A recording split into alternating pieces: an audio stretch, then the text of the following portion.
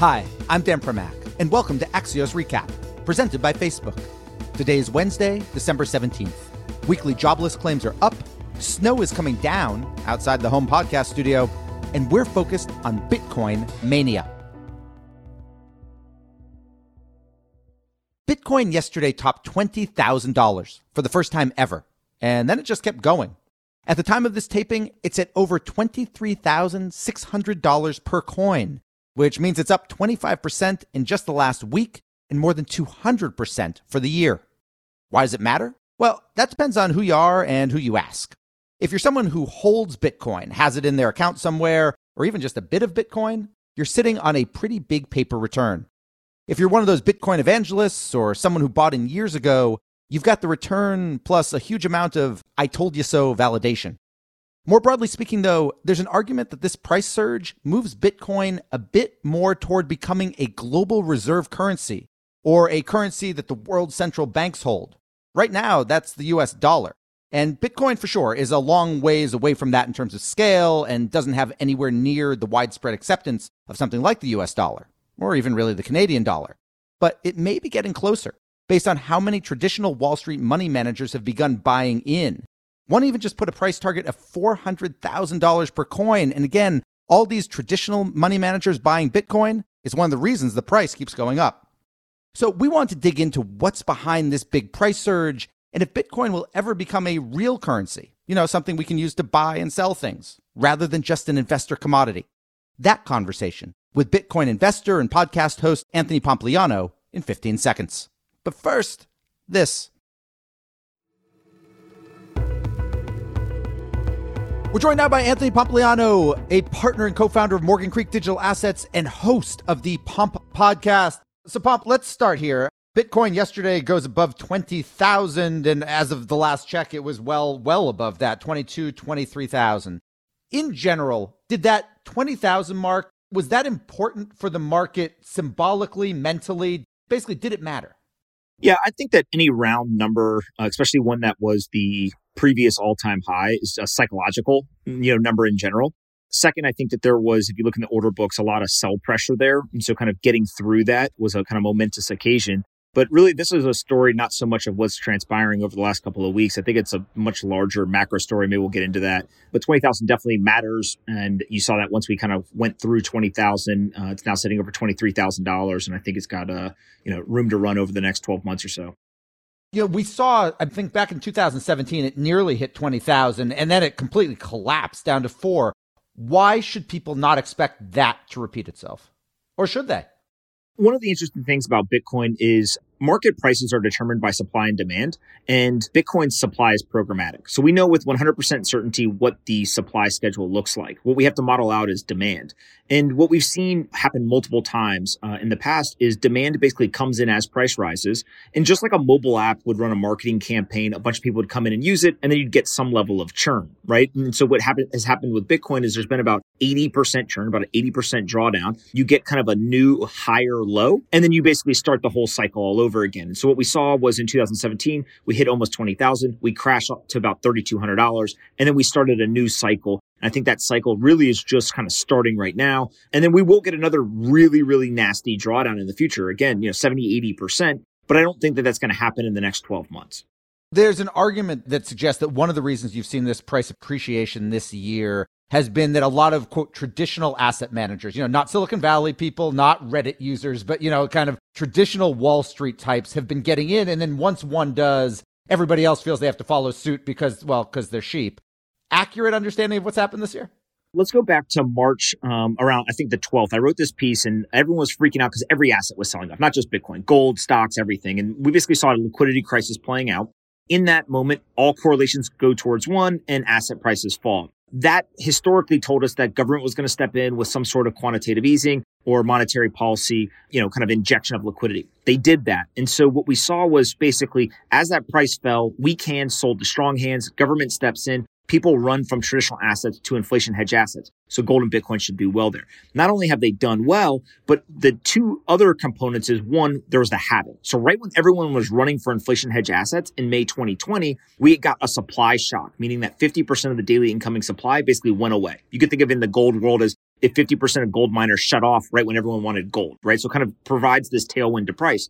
The second thing is that many people will look at the circulating supply of Bitcoin and say, oh, there's 18.5 million circulating. But over 60% of Bitcoin hasn't moved in the last 12 months, including with all the volatility. And so the actual kind of addressable circulating supply is less than 10 million Bitcoin. And now what you have is you've got retail investors who want to buy Bitcoin, but you also have these large institutions that are coming in with hundreds of millions of dollars, if not billions of dollars. And so you just have a lot of money, a lot of demand that is trying to buy a very, very scarce asset that just got scarcer in the last, kind of 8-9 months.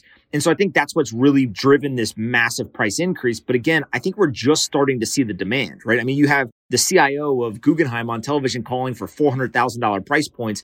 If they're thinking that way now, wait till this thing is at $30,000, $35,000, $50,000. I think you're only going to see an acceleration of that demand.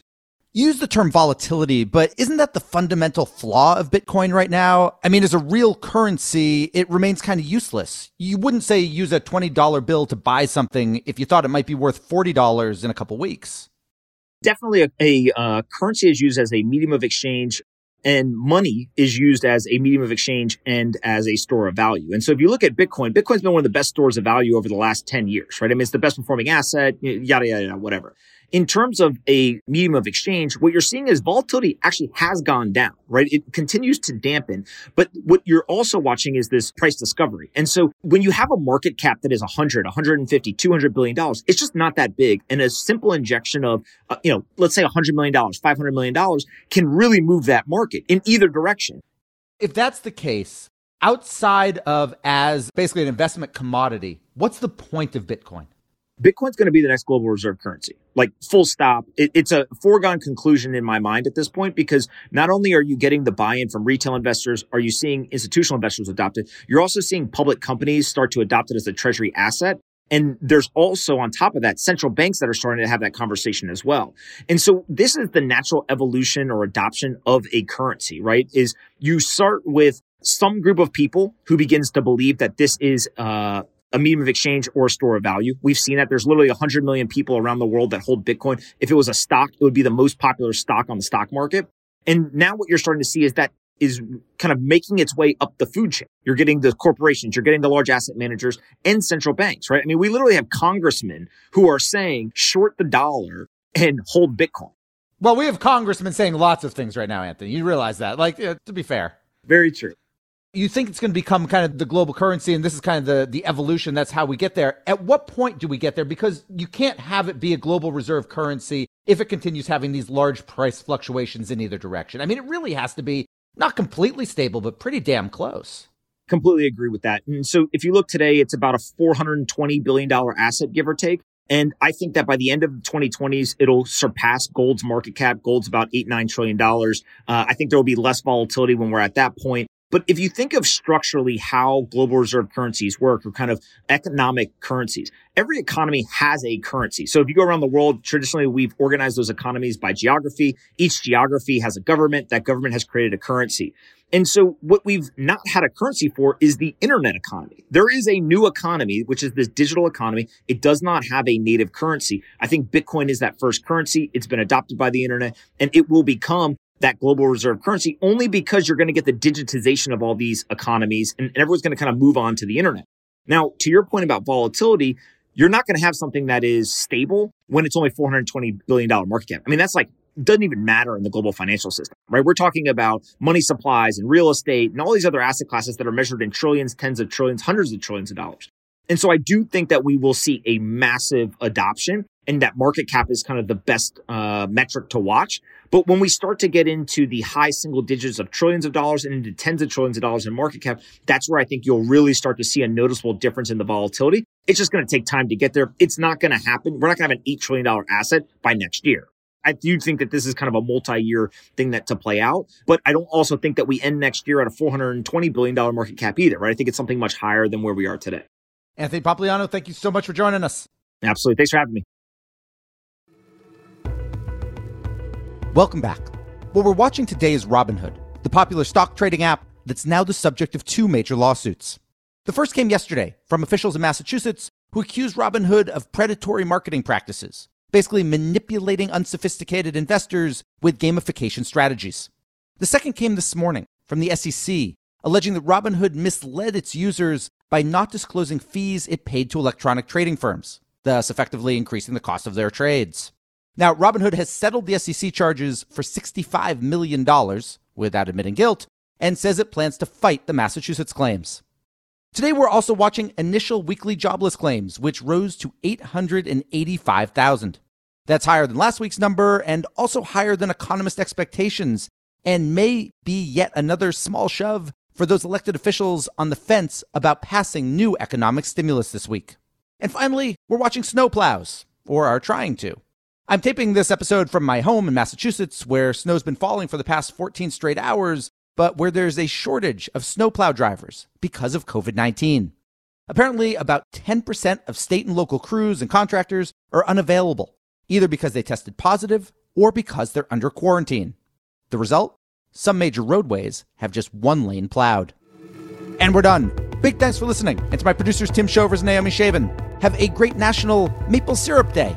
And we'll be back tomorrow with another Axios Recap.